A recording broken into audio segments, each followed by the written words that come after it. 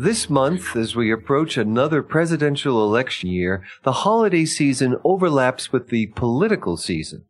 Not long after ringing in the new year, Iowa residents will caucus to declare themselves for a presidential candidate. Welcome to Copyright Clearance Center's podcast series. I'm Christopher Keneally for Beyond the Book. Much is made of TV debates and social media for their influence on voters, but even in the election of 2016, books remain critical. Those willing to read more than 140 characters are rewarded with insights and analysis beyond sound bites and gotcha moments gone viral.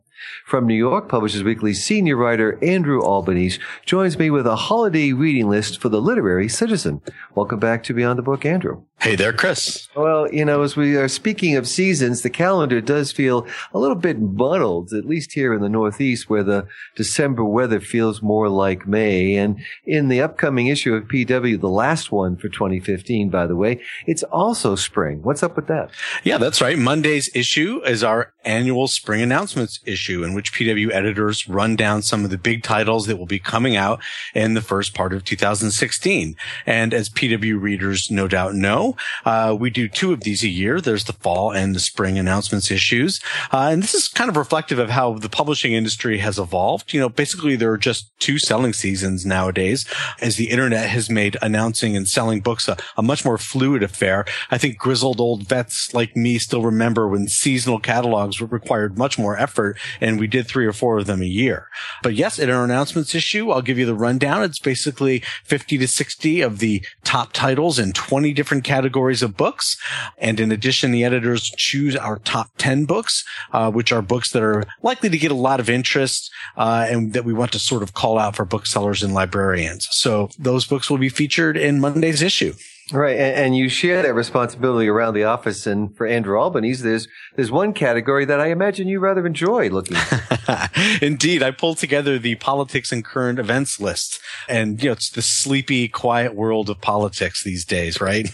All right, so maybe not so much as we head into this heated primary season. And I'll spare you the full list. You can check that out in Monday's issue, or online, of course, on Friday afternoon today. But what was very difficult for me this year, especially, was to pare this list down to just 52 titles, given the hundreds and hundreds of titles that are coming out this spring.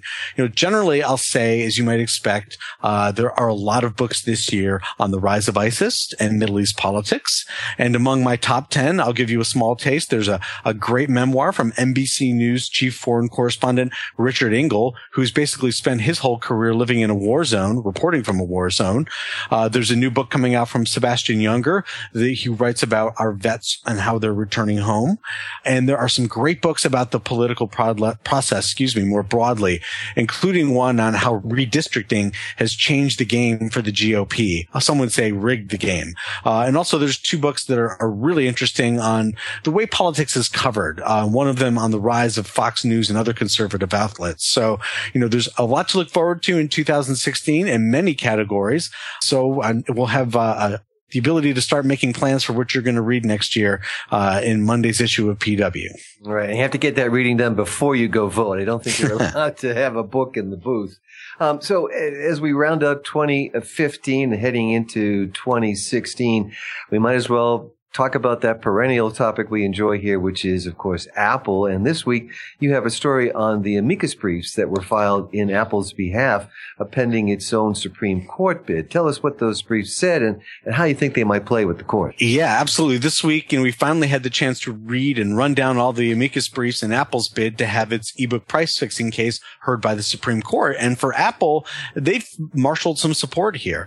In all, there were 7 briefs filed, and all 7 support Apple's bid to have their ebook case heard by the Supreme Court. And more broadly, they all urged the court to reverse the case. Now, we'd already talked 2 weeks ago about the joint brief that was filed by the Authors Guild and Barnes & Noble and Douglas Preston's group, Authors United. That brief supported Apple's contention that the price-fixing case was judged by the wrong legal standard. The district court, users will recall, found that Apple and the publishers had engaged in a per se case of price-fixing. That is a case where the restraint imposed is so outside the bounds grounds of competition that it is condemned without exploring other market circumstances, such as, the ebook market in general. Rather than the per se standard, Apple and its supporters argue that the case required a more stringent rule of reason analysis, and that analysis, its supporters say, would have justified Apple prevailing in this case. So the 6 additional briefs all press that very same point. And the majority of the latest briefs also stress that since Apple's deal with the publishers was a novel arrangement, and because there is no significant history to draw on in the ebook business, the per se standard is especially unreasonable. So who filed those briefs? Well, one group we know pretty well. They're called the Software Alliance, or BSA. That's a trade group that includes companies like Adobe, for example, and IBM. But mostly it was think tanks and groups of conservative lawyers and economists, including Keith Hilton, who our readers may recognize from railing against Judge Koh in the Apple verdict in pages of the Wall Street Journal. Basically, the argument is from these legal scholars that the per se rules only should follow, well-trodden and familiar fact patterns, and that given the newness of the industry, that there's just no way you could have that body of experience here. And more generally, the briefs suggest that the per se rule in antitrust, to quote these briefs, are a relic. That recent Supreme Court precedent requires rule of reason examinations for virtually everything. That per se is just virtually no longer part of the legal canon here. I'm not sure that's the case, but that's the argument. Yeah, well, Andrew Albanese, you may not have your Juris Doctor, but we let you play a lawyer here on Beyond the Book. I feel like I do sometimes. Sometimes you certainly sound like you do. So you've looked at these briefs. Do they have a point? Without my JD, I will say possibly. And in the abstract, almost definitely they have a point. But the problem for Apple, and I think I've said this before on this podcast, is the evidence in the case. If you read the briefs from Apple and its supporters, they do make a very, very compelling case for overturning the verdict, or for at least having it reheard by the Supreme Court. But if you actually read the case file in the Apple ebook case and the decisions of the district and the appeals court, you'll see a very different case than the one Apple and its supporters want you to see. And I think it speaks to the strength of the facts in evidence that 3 of the 4 judges who have looked at this case agree that applying the per se standard, while it is extraordinary, is actually warranted in this case.